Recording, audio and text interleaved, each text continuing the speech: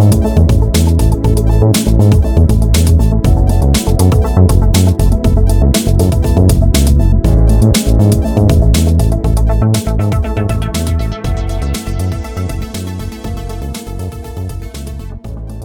listening to The Conscious Capitalist. My name is Sidney Wayman, your host. I'd like to welcome you to the show today. I also like to welcome my guest, Mr. Calvin Lipscomb, who is a certified financial planner and author of Path to Abundant Living, Financial Truths for Christians. Mr. Lipscomb, how are you today? I'm doing fine. Just call me Calvin. All right, Calvin, how are you? I'm doing good. How are you doing, Sidney? I'm doing well. So you're a certified financial planner. Yes. And so let me start by asking you, so what does that mean? What does it mean, first of all, what does it mean to be a certified financial planner? And then secondly, what does a certified financial planner do? Those are two excellent questions. A lot of people confuse financial planning with investment advising. See, planning incorporates investment advising. That's part of it. But I look at your whole life. Financial planners go, what's going on in your life? If you're having an investment and you have to pull it out in 1 year because you have a crisis, that investment, as you know as well as I do, that can be a detriment to you. Mm. And why does that happen? Because the investment advisor doesn't know what's going on in your life. So financial planning goes deeper, more than just what stocks to buy and when to sell. It's just comprehensive about you. We look in all aspects of your life, and that's very important for people to at least to have a plan done. Okay, so the financial plan incorporates everything, looking at where you are, your life cycle, where you are in the stage of life, what you might need to do 2 years from now, 5 years from now, 10 years from now, and then it develops an overall strategy to help you reach those financial goals that you set for yourself. You said it excellently because, right, depending upon what your goals are and your plans and how much time you have, that impacts what type of investment you should do. An investment advisor may not know that. Okay, so how do you help people? I mean, give me some examples of, situations where, you sit down with someone and, help them think through things. Because I presume, most people are looking at, okay, what can I invest in? Should I do real estate? Should I do stocks? Should I do commodities or whatever? But, I guess most people aren't taking the broad view of, what should my financial plan be? Because I would expect in some instances maybe people shouldn't invest at this point in time at all. Or correct. Right. Don't think correct. 100% right. See, that's the advantage of working with a financial planner. We have, as you know, a fiduciary obligation. You may not know, but fiduciary, as you know the word itself, that is a strong legal term that I'm not even supposed to do what's right for you. I'm supposed to do what's best above all. Anything that I do, I'm supposed to be able to justify why that was your best interest. So it's a higher standard. You gave an example. I worked with a woman, 50 years old. She wanted to invest. She didn't need to invest. That wasn't good for her. And people say, well, why would you think 50 years old? She lives in a two-family house. That gave me a lot of information. You're 50 living in a two-family house. You're not rent control, rent stabilized. What happens 20 years later when the person needs to sell? How many people want to rent to a 70-year-old single person? Mm-hmm. So she wasn't even thinking about 20 years down the road, and that's what a financial planner will do. So I said, no, we don't need to invest. We actually need to get home security for you. She lives in New York City, and as you know, home security is a real issue. Right. So we came up with a plan on her purchasing a home, and as you stated, that's not going in the stocks, bonds, and that's what a financial planner does. So basically, instead of she said, hey, I want to invest, you said, well, wait a minute, let's look at the situation. Given your situation, particularly in New York City, yes, you aren't secure in turn. Your living arrangements aren't secure. Correct. So let's rethink things, and instead of thinking about buying some stocks, let's think about buying a home or a place that you can achieve living space security or something. Yes, correct. So she wound up getting a nice condo. In New York City, there's plenty of first-time home buyers assistance that people don't take advantage of. So we connected with those resources to help with down payment, closing. So now she has home security. That's really important particularly in New York City in these days and times. So we didn't even do stocks, bonds. So an investment advisor would just say, well, give me this money and let me put it in the stocks. And now what happens now if you need a place to stay? And the person wind up selling the home anyway a couple years later. Mm-hmm. So where would she have been? Right. So that's why you look at, as you said, a holistic approach about what's going on in your life and what's going to be the best path for you given your situation. So I guess, pardon me, when you initially met with her, I'm wondering, was she ready to buy a home, or were there some things you had to do and to prepare her to be in a position to get a mortgage loan or a condo loan, have the down payment, all those other things. So if you met with her, to just okay, here's the short-term plan to get you ready to buy. Was that part of it at all, or? Yeah, I helped her with that process along, but the first goal is actually determining what to do. Right. See that. All right. The first goal is to determine what someone should do financially. All right. So how do you determine that? What do you do? Well, that's when we sit down and we talk. What's going on? It's very detailed. I got to know your living arrangement, how much income you have, job security, because not everybody's job is secure. Well, nobody's job is secure. Correct. Could you get another job? All of that makes a difference. Do you spend too much money taking care of your grown children? That can be an impediment to your financial security. All of that is important. It gets really detailed, personal, so I can develop a personalized plan for you. Okay. So you help people pull together these plans. And so from your perspective, can you kind of prioritize the various interests people should satisfy, or the various concerns? Like for the example you gave with the lady who was renting a space in a 2-family house, you said that's your initial problem your initial concern should be housing stability. Yes. All right.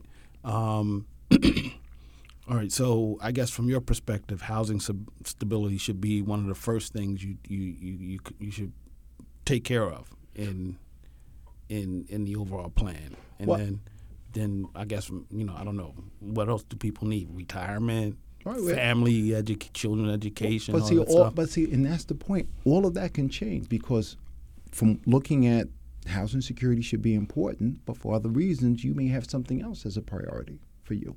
I personally know another woman whom I worked with. I was talking with her. I told her, you need to buy a home for you. And that's when they had 15 years ago, the LIA loans. She had a nice, good amount of money, $20,000. This was before the right around Yankee Stadium blew up. Found a nice 3-family home she can buy. She didn't do that because her priority was to make sure her child and grandchildren had a home, which led to other problems later on. Wait a minute. Yes. I need to think. Yes. So you told her she should consider buying this 3-family home. Yep. To secure her housing arrangements. Yes. And probably provide some supplemental income. Yes. Her concern was making sure that her children and grandchildren had a home. Yes. Which could have been in her building if she had bought it in the future, but they was in California. So she took her money and sent it to her daughter in California so she could buy a home. Yes. So she sent the money to her daughter. Her daughter bought a home. Yes. Was the home big enough for the daughter's mother? No. To live in case? I'm coming to the skinny. No. And since I was with her for a long time, it's 16, 17 years later, the child wound up losing the home. She wound up home insecurity, bouncing around from place to place. And she comes talking to me crying one day about how one of her kids and grandkids said, "Oh, who are you to talk? You don't have a home. You never." Little did they know that she sacrificed for them to have an opportunity. And I told her, you can cry about a lot of things, but don't you cry about that with me. Because I know the truth that you had a chance for home security and you prioritize your children, grandchildren. So let me ask you this. So this grandmother, unfortunately didn't listen to your advice. But your advice to her was to buy a 3-family building up in the Bronx near Yankee Stadium, which 15, 20 years ago would have been, let's say, worth $300,000, $400,000. But today, not even. You was getting them for $200,000 right there once the hub. Wow, 200,000. Yes. Now, what's the value today? I don't. You maybe you're looking at $1 million plus easy. Right. So a tremendous return in 15 years on the property. But you advised her to get a 3-family, right? Which would have meant she could have lived in a unit and rented out 2 units. And those 2 units could have covered 80, 90, maybe even 100% of Easy. the housing costs. Yes. All right. So you advised her to do a multifamily investment. But the first example you gave, you suggested she buy a condo. Yes. Why? All right. So why suggest one buy a condo while another buy a 3-family? What kind of went into the recommendation? Right. Correct. Yeah. Knowing the details, the condo woman did not want to deal with renters. Not everybody wants to deal with tenants. Right. She really didn't want to deal with it. So what? Also, she wanted to stay in Brooklyn. Brooklyn's quite expensive. So the main thing, she just wanted home security. The other person, I said, well, let's squeeze in. We don't have a lot of income. We're doing the LIA loans, so we want to make sure we'll be able to cover. I always do conservative analysis. So if we're just giving the apartment away, what would it do? It will cover a lot of rent. And so, and plus she lives in the Bronx, so it wouldn't be a big shift for her. So with all that information, this is what I came up with. This will be good for you. So as you can see, 2 different plans.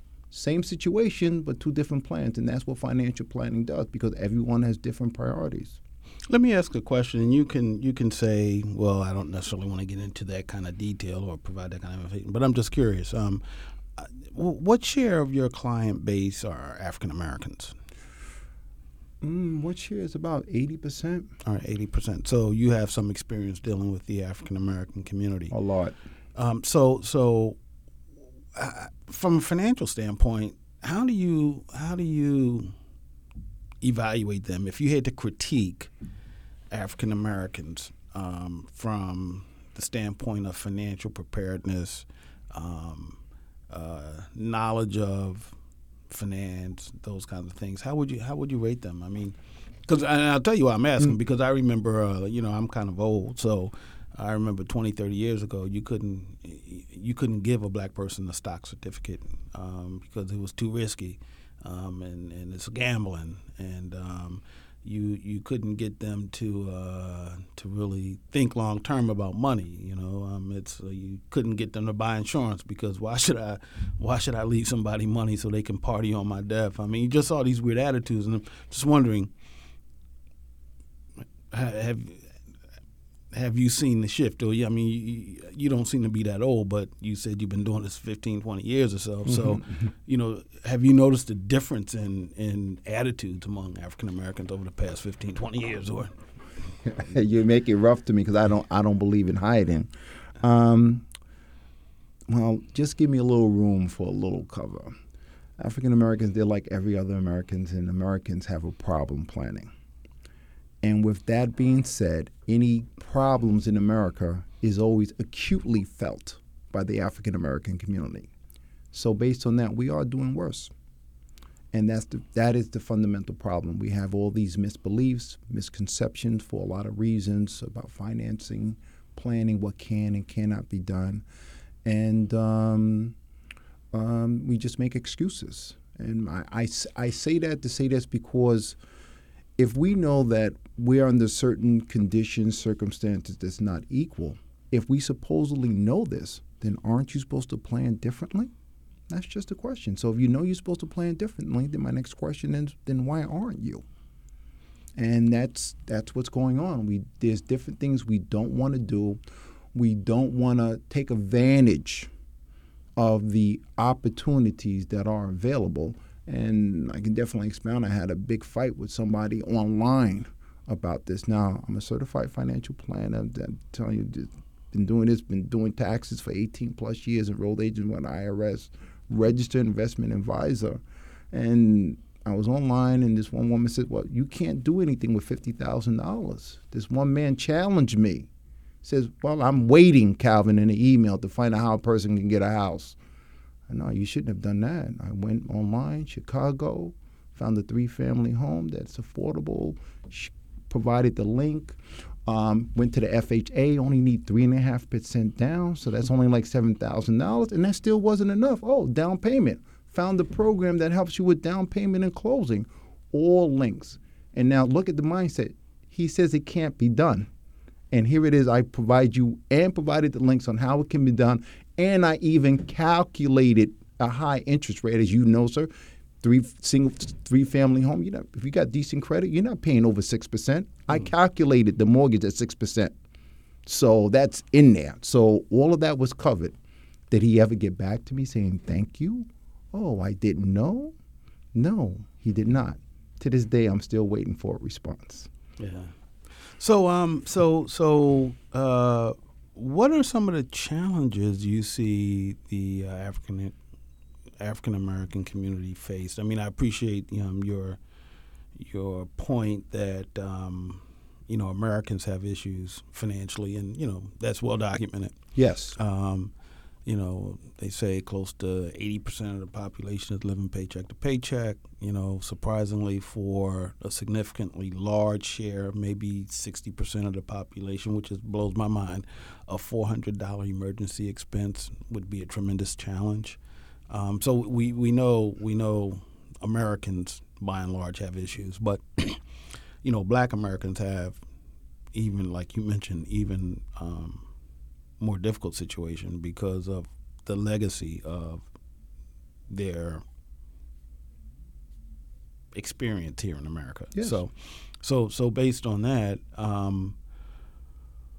what do you see? I mean, you hear about the consumerism, and Black folks, they like big cars, they like the jewelry, they like this, that, and the other. Who was it? Someone recently, Little Kim, I guess, recently filed for bankruptcy. There are examples of, football players, basketball players who, signed multi-million-dollar contract. One basketball player had signed a $100 million plus contract, ended up being a barista at Starbucks. All these things are happening, right? And what is it? What are the mistakes that they make? Like a Little Kim. Let's say I'm a rapper, right? And I come up with a hit, so I sign this big contract, and I get an advance of, let's say, a $5 million advance, which is decent.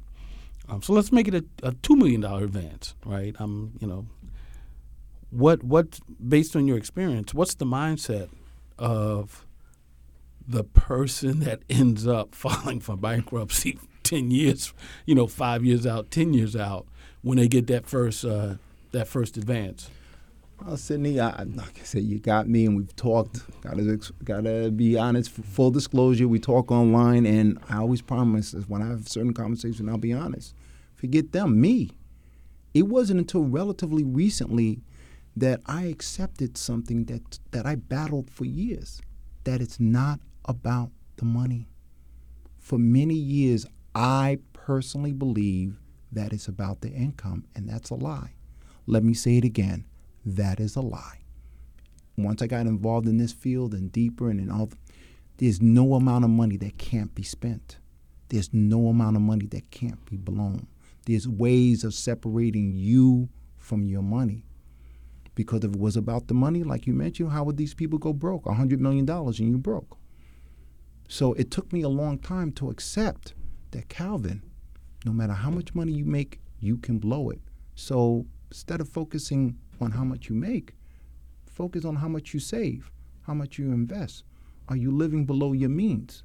And that is something that people, as you pointed out, that's an American problem, that people struggle with, and then more so for us, we struggle with for other reasons. So as I told you, the young man online who didn't believe how it can be done, so it's the same thing. So that's the first hurdle that we have to understand, overcome, that it's not about the money. Because any amount of money you make can be blown. And that's the problem with these rappers and all these other people that we see, is because we don't understand that $2 million can be blown, $10 million can be blown. If you start living like you're making $20 million, it looks pretty, but at the end of the day, you're living above your head, and that's something we don't want to admit. Right. So I mean, that's kind of interesting. Pardon me. It's kind of interesting because I agree too, and it takes me back. I remember back in the long time ago, late '70s, early '80s, I late 70s. I had just gotten out of college, and I had my first career job at a large chemical company, making then what was considered a decent salary. And I was having lunch with some other folks who, older, been working for a while, and I was complaining about how little money I was making, how it wasn't enough. And one of the old heads sitting at the table said, it's not that you're not making enough. It's just that you don't know how to use, you don't know how to manage it, And so he was making your point that It's not about how much money you make, really. It's about how you use what you make. And I like the point you make about living below your means, because you have to live below your means in order to position yourself to take advantage of future opportunities, because you have to build up some kind of cash position that you can use to either buy that home or invest or whatever. So that's interesting. So it's not how much money you make, it's how you use what you make. And part of it has to be learning to live below your means, which is a challenge for black folk in a lot of ways, because for so many black folk, like you take most, even today, mm-hmm. I would say at least 50%, maybe even more, of black folks going to college are first generation. Still, yes. Right. So that's tremendous. And so you go to college, and things have changed dramatically since the late 70s when I came out to now. I mean, it's when I came out, you got a job with a large company. It was a job for life, supposedly. But then the 80s came along, and leveraged buyouts and this whole foreign competition, and so now we got to become more efficient and figure out ways to boost the bottom line, which might mean we'll ship work overseas or whatever. So things have changed dramatically. But let's say, even today, you have someone who goes to college, majors in an area where there's, decent demand for the skill. They come out and they start making a decent amount of money. It's like that rapper in a lot of ways, that who gets that $2 million advance. I have a $80,000 a year salary. Wow. I can do things that I never thought I could do before. I could buy that car I wanted. I could do this, I could do that. And I just wonder whether, and it seems to me that the mistake they make is that they take a very short-term approach to things, or they're not looking at the long game, which is, how do I take what I'm making now? How do I position myself? That's one thing I realize. People are very short-sighted. Until you get older, you don't think about the future. Correct. When what we need to do is teach our folk to, your 20s and 30s and 40s, you're still a child. And if you do the right thing, starting out in your 20s, you can get to the point where in your 50s, you can do whatever you want to do. But you have to start planning in your 20s. But we don't think that way. We most of us don't think that way. We get that job, we start making that money, and we start saying, okay, wow, now I can do what I haven't been able to do before. I can buy the clothes I want to wear. I can buy the car I want to drive. I can do all these things, and that becomes more of a priority than thinking about, okay, I got this job. Now how can I make this job or this income position me so that at 50 I can tell the world to kiss my butt? Correct.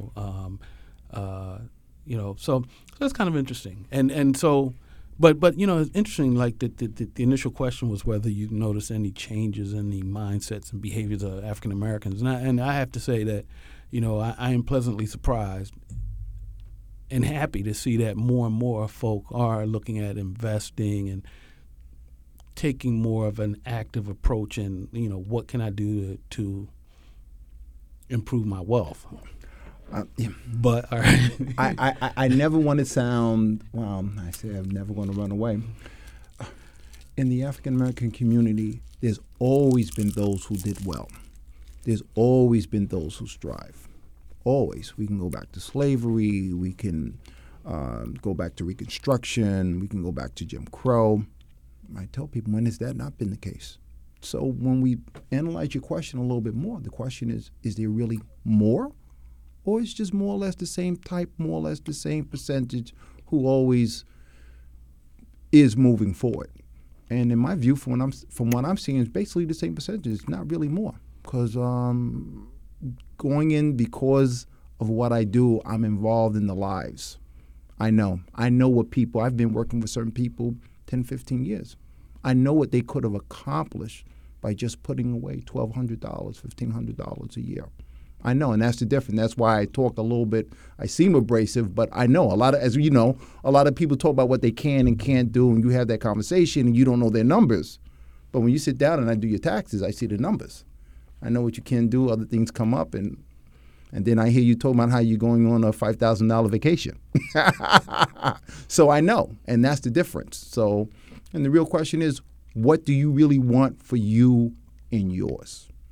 And I'm going to just put it like that out there for the people. What do you really want for you and yours, and what are you prepared to do? So tell me, what should one be prepared to do if they're concerned about themselves and theirs? Well, as you mentioned, the first step is living below your means. How much below my means should I live? Well, that's up. And how much of my gross income should I be saving a year on average? Are there any averages that you can use? Well, they talk about 10%, but see, that's where the details become important. I don't know. There's so many things. Remember, I come a lot of this from the tax side. I think about a lot of tax savings. Quick example that comes to mind. I'm aware of this one gentleman he made $50,000. He had 4 kids. Based on the income tax, his tax liability is 0. I think you and I talked about it. He's supposed to be opening up a Roth IRA, putting $5,000, but he didn't want to do that because he says he's good. But kids grow up. You lose that benefit.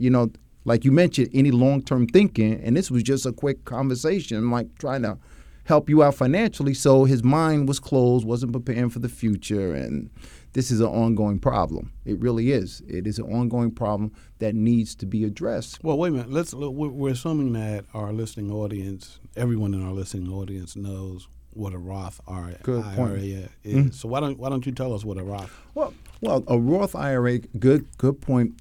It's just a way of saving your money. You have 2 IRAs, plain and simple. One says you put this money here, you get taxed later. You put this money here, you get taxed now. And they just grow for savings and investing. They have books talking about which one is best. But for his situation, the skinny is let them tax you now because his tax liability was what? 0. But wait a minute. I have to take exception with you on that. Hands down, I can't imagine the Roth not being better than the plain IRA under any circumstance. Well, again, because I do taxes, so here it is. You do the IRA, lowers your income, and now it allows you to be eligible for $2,000 in tax savings and allows you $2,000 for the earned income tax credit. All right, so what we'd have to do is, take the present value of those tax savings over time and look at, like, if you had done to me, the value of the Roth is that after 5 years you can start withdrawing. First of all, the value of the Roth is that your gains are not taxed. Correct. And after 5 years, you can start making withdrawals from your capital, and that's not taxed either. Well, correct. All right. So then the question becomes, and what's the maximum? If the maximum you could put into a Roth is $4,000? No, I think about right now about $5,500. $5,500 a year. But hold it now. See, this is where it says it gets complex because now you're talking about, well, what if I need this? What are the other options?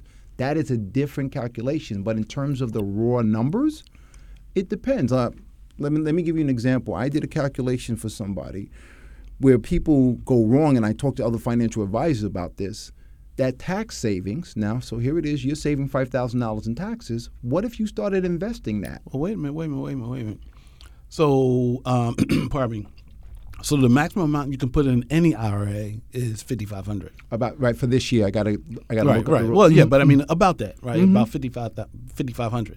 All right. So basically, what that does is, let's say, if your income is $50,000, all right, so it'll go from your taxable income will go from $50,000 down to $45,000, right? That change, that difference is not going to yield a $5,000 savings, tax savings. No, right? no, that is a good point. I'm thinking about if you 401k you have the option between a Roth 401k and the traditional 401k.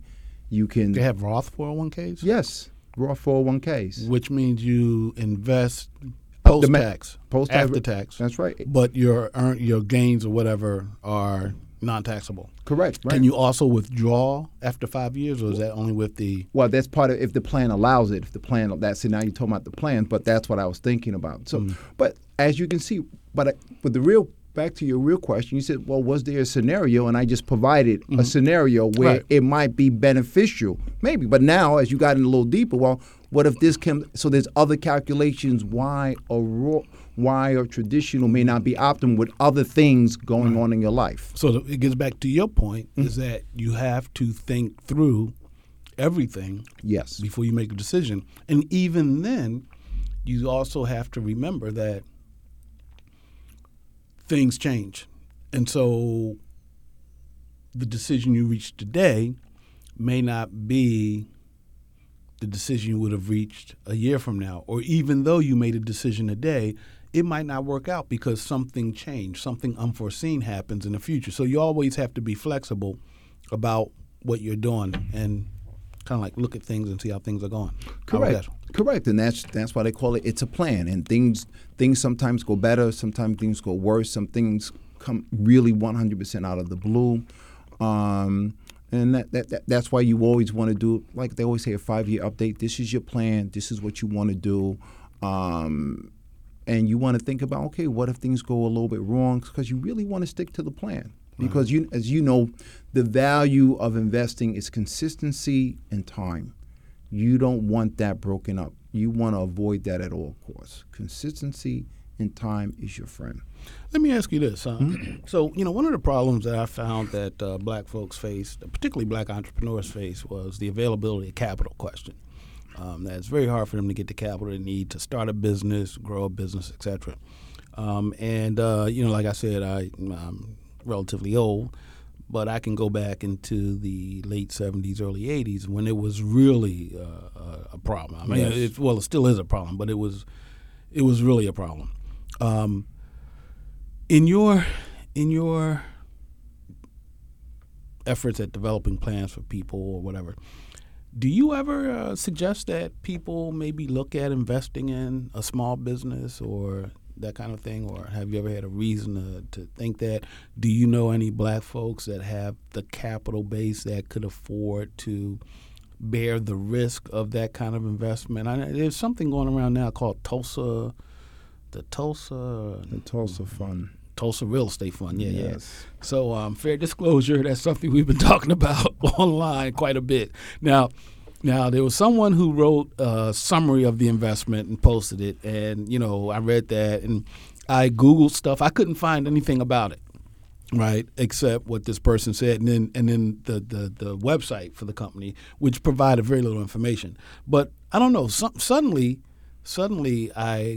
someone mentioned a prospectus or offering circular, and I Googled that, and I came across one, right? Now, initially, the person who did the investment summary, made some very valid points, some of which I don't necessarily agree with. Like I don't care whether, if someone has an idea to make money and it makes sense, I don't care whether they put their money into it. If I've done an analysis and it makes sense, you know what I mean? And I trust the person, and they've demonstrated their ability to execute a plan or whatever. It might not buy it. Chances are I could get over the fact that they didn't put their own money into the deal because other people's money. I mean that used to be the mantra a few years ago. Use other people's money. I mean, all right. So then there were some other things. Right, but based on that initial review this person did, I went and tried to find stuff, and all I could find was on their website, and very little was on their website. I mean, they wanted to do they were going to stop gentrification by investing in these businesses or whatever. So my thing was like, okay, the reason I can't deal with this is that there's just not enough information for me to make a decision. I can't, given the information I found on their website, I can't make a decision. And people were going back and forth for a few days. And then suddenly, I guess over the weekend, somebody posted something and I was able to see that there was a prospectus or offering circular. And I actually read it, right? And, at first I perused it. So, and I was making comments, right, that turned out like, I think I said, hey, the way they're setting this up, each property will be purchased by an LLC, and it's not clear who will own the LLC. And so from my perspective, looking at it, they were supposed to split the profits 50-50 between the people, the investors, the members buying these units and the manager. And I'm like, okay, so if they're creating these LLCs, the manager could structure it so that all the profits could be at the LLC level, and so there wouldn't be any profits to split with the members. But then someone said, oh, no, you got to look and see that, that it's 50-50. I mean, the fund will own the LLCs. So I'm like, okay, well, that's, so you can't play with profits that way, right? But anyway, I started reading some more of the information, and it really looked, because people were like slamming this fund, right? And I didn't have time to go look at another fund, the offering memorandum for another fund, but based on prospectuses I've read throughout my life and based on the structure of those prospectuses, I didn't see where this prospectus was substantially different than some of the others that I've seen. All right? You're making a face. So, all right. So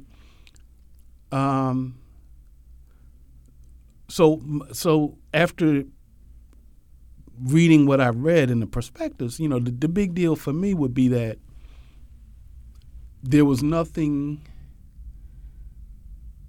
demonstrating that the managers had ever done what they said they want to do. So there was no proof for me that they could execute the plan. That's one thing. The other thing was that I thought was kind of strange about it was that they were raising money. They were offering people 8%. All right. And then they were going to lever that up 85%, right? So they would take 15% of the fund's money, which would be at a cost of 8%. Then they were going to, I guess, do mortgages or something to finance the property. In this environment, they'd probably have to be, I don't know, 5%, 10%. I mean, I don't know what the rate of bank, what the interest rate would be, but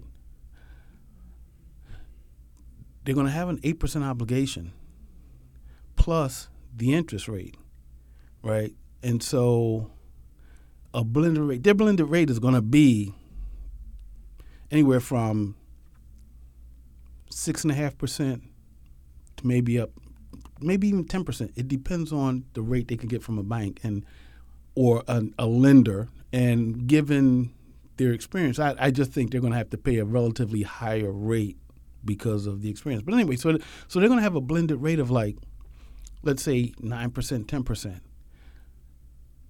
How do you generate that kind of return on a real estate investment, right? What types of real estate investments can you generate a 10% cash return so that you can pay off or pay the mortgage and pay the 8% to the members, right? That was kind of,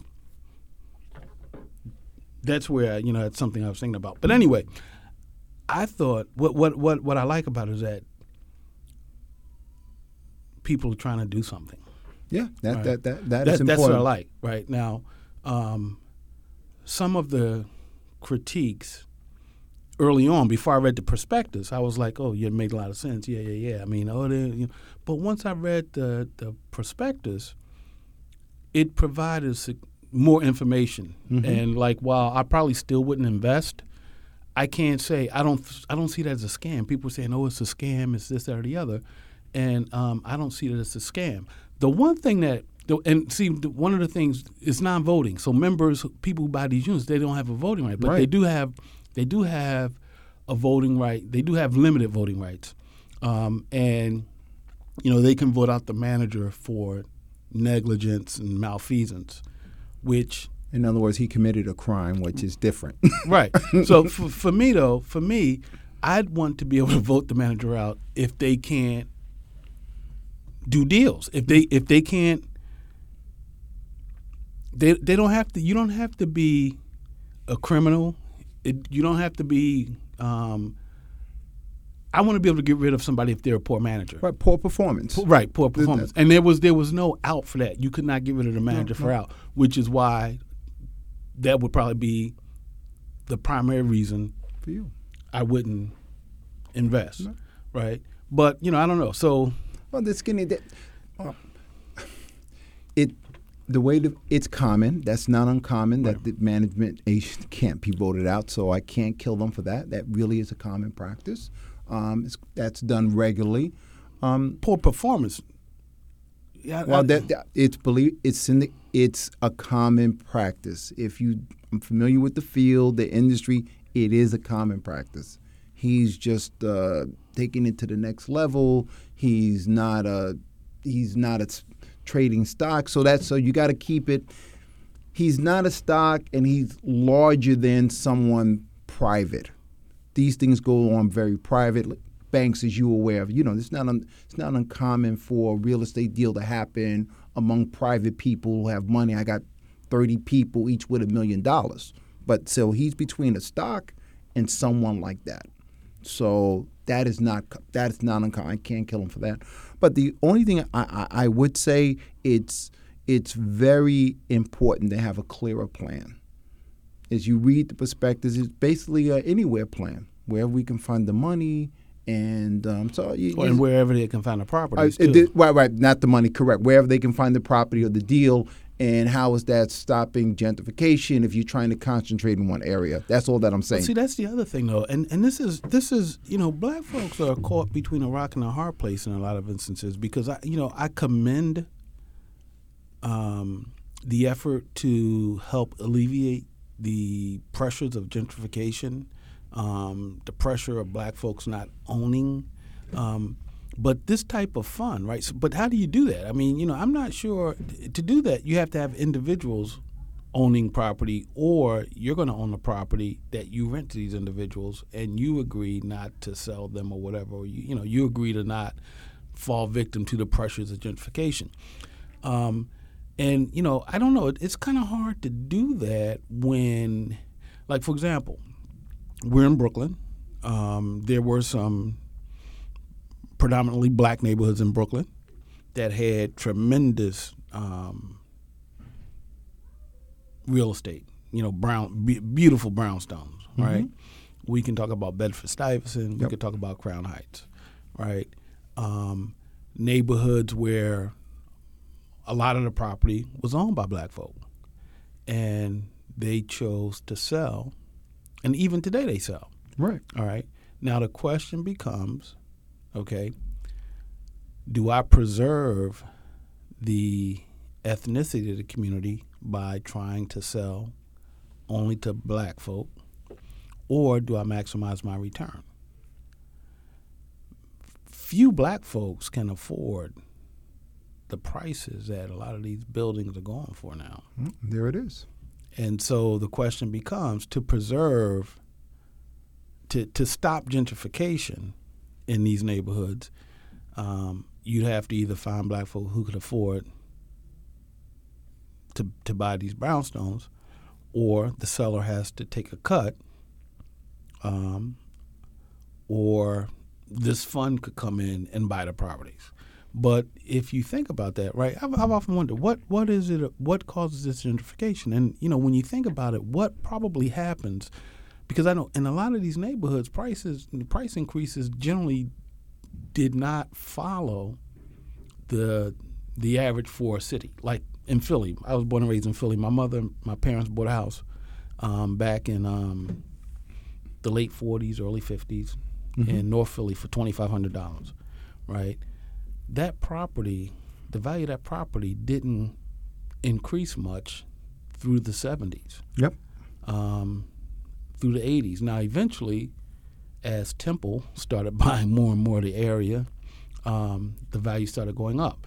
In places like Brooklyn and like Harlem, Crown Heights, where you see these prices going up, you say, well, what's causing that? And what's causing it, it seems, is the tremendous increase in demand created by the white folks who are moving in. If you take away that demand, would prices go up as much? You're 100% right, and like you said, that gets a little deeper as you talk about redlining, not willing, because there's blacks who there's not a whole lot, but there's a few. You're older, like you remember Strivers Road was redlined. Right. There was people who wanted to sell for more, and they couldn't even to other blacks because they was redlined. They didn't want to pay. So, but you raise a good point. Yeah, right. For the individual sellers, no, but this is where the gentrification occurs on the next level. Is when the apartment buildings that all of a sudden goes up and you can no longer afford the rent or they kick you out, right? The individual buildings, private homes, that's an issue. But like you said, you want to maximize your profits and you can't kill anybody for that. But as we know, the biggest issue is the apartment buildings. Now all of a sudden rents are now $2,500 a month. How many people can actually afford that? What type of population can afford that? So that's what actually drives that wedge further into that other area. So a fund like this can actually do a lot. So low and middle income housing development. I'm just But so you say housing development, right? So you take a place like New York, like Brooklyn, right? Yep. And you can see like buildings going up all over the place. I'm just wondering, how could the fund? There's a basic cost to a building. Yep. Right, and then you put in granite tops and sub-zero appliances or whatever, the price goes up. But the question becomes that very basic price to build, let's say a 10-unit apartment building. Mm-hmm. Let's say the very basic price to build that might be, I don't know, $90,000 a unit, maybe $100,000 a unit. So it's 10 units, so that would be $1 million. All right, so can the fund build that building and then make the kind of return it needs to make in order to satisfy its investors? Well, yes, you can. Again, yes, you can. You got low-income tax credits, which brings down the value because you're also doing low-income housing. Even, for example, you only allow 10 units, but because you're doing low-income tax credits, I'm going to allow you to put up an extra 4 units in there. But wait a minute. So you just brought something up, right? So now this is really the question, right? Mm-hmm. So these they have new market tax credits and they had some property tax credits. What were they called? New market tax credit was supposedly designed to provide equity capital for businesses, but was subverted by the banks to make it real estate based. So it became very much like there was a tax credit program before the new markets tax credit. I forget what that was called, but that was for low-income housing too, right? So if these tax credit programs have not produced the volume of low and moderate income housing that is needed, why, what is it because this fund is dedicated to that cause that maybe they could have an impact? Well, of course they can. Once again, you said the right word. They can, because like if I'm a individual developer, and my real goal is to maximize my return. I want to take advantage of all these credits and not actually use those credits what they're designed for. If that's ultimately my goal, to maximize my profit. This fund here, and we're talking about real maximization, so easily covering, let's just say, the 10% that you will need. Now, if I got a more social responsible fund, I'm actually going to use those credits what it's for. I'm going to target the population that I'm looking to target. So is there a real chance that can it be done? And that's the key word, can it? Yes. Will it? That's a different story, but you can't accomplish something that can't be done. But can it be done? Yes. Will they do it? That's what the fund is designed to do. But your issue with it is that their plan leaved a lot. The discussion of their plan and how they plan to do it was practically non-existent. Well, working on what you're saying, think about it. If you're going to deal really with gentrification, you really have to be targeted. You have to be micro-focused. So, for example, gentrification happened in parts in Chicago. Well, you have to focus on Chicago. You buying one building in Philadelphia and then you buying one building in New York and you buying one building in Chicago, how is that actually dealing with gentrification? No, you're not. Yeah, I mean, but that gets to another point. Maybe that's something, because we're running out of time, but so you'll have to agree to come back at some point, so maybe we can finish this conversation. But that gets back to another point, right? So how do you solidify a community? Well, you got to have a real community. And I'm not being funny. No, I understand. Right. But you got to have a real community. That means I own the land, I own the businesses, I own the services for that community. Man, you sound like you sound a little bit like Marcus Garvey. Or, well, that's anybody. No, that's a real community. Like when you look Williamsburg around there, you got a large Orthodox community. When you walk down the street, the shop owners, they own the land. A lot of them own the land. They see themselves. They're plumbers. There's no judgments in that. Fine. So in our community, a lot of times when you call a plumber, they're looking like you. Are they the owner? When it calls, so there it is. So now your dollar is now no longer circulating in your community. When I give that person who's a white plumber who doesn't live in your community, he or she's going to go and pay rent someplace else, pay more. So that dollar's going someplace else. But now if I'm paying you and you happen to live in the community, so you're paying rent in your community who owns, so you see how that dollar is circling within the community. Then you're going to go to the restaurant in your community, the dollar is circulating. That's just objective. Wow, that's interesting. Hey, look, it was a great conversation, Calvin. Thank you so much for showing up today. I really appreciate it. Like I said, maybe we can agree to have you back again. Maybe what we can do is maybe create a conversation quarterly, monthly, where you can come in and just share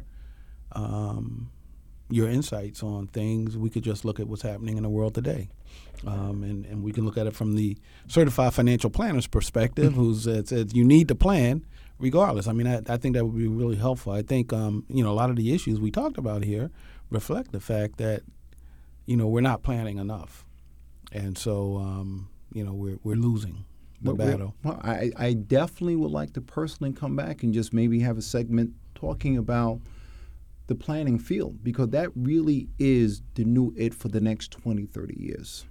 It really is. There's a lot of people, a lot of things filter down to what's very late. And I'm not going to pretend things change. As you know, if you're in the 70s, early 80s, you go to college, you did philosophy, you got a job. That's not the case now. Things change, and what a lot of us doing, we're pouring into college. We're a bit late now. Right. So that is something I definitely would love to. And I would love to come back for sure. It's been a pleasure. Well, thank you, Calvin. Thank you, listening audience. Thank you so much. You've been listening to a conversation I was having with Mr. Calvin Lipscomb, who is a certified financial planner and author of Path to Abundant Living: Financial Truths for Christians. I'd like to thank you for listening, and until next time, may wealth be yours. I'm the Conscious Capitalist, Sidney Wayman. Thank you for listening to The Conscious Capitalist, presenting your world in dollars and cents. Until next time, check us out at www.needtoknow.biz. Need to know, NEED, the number 2, know, KNOW.biz.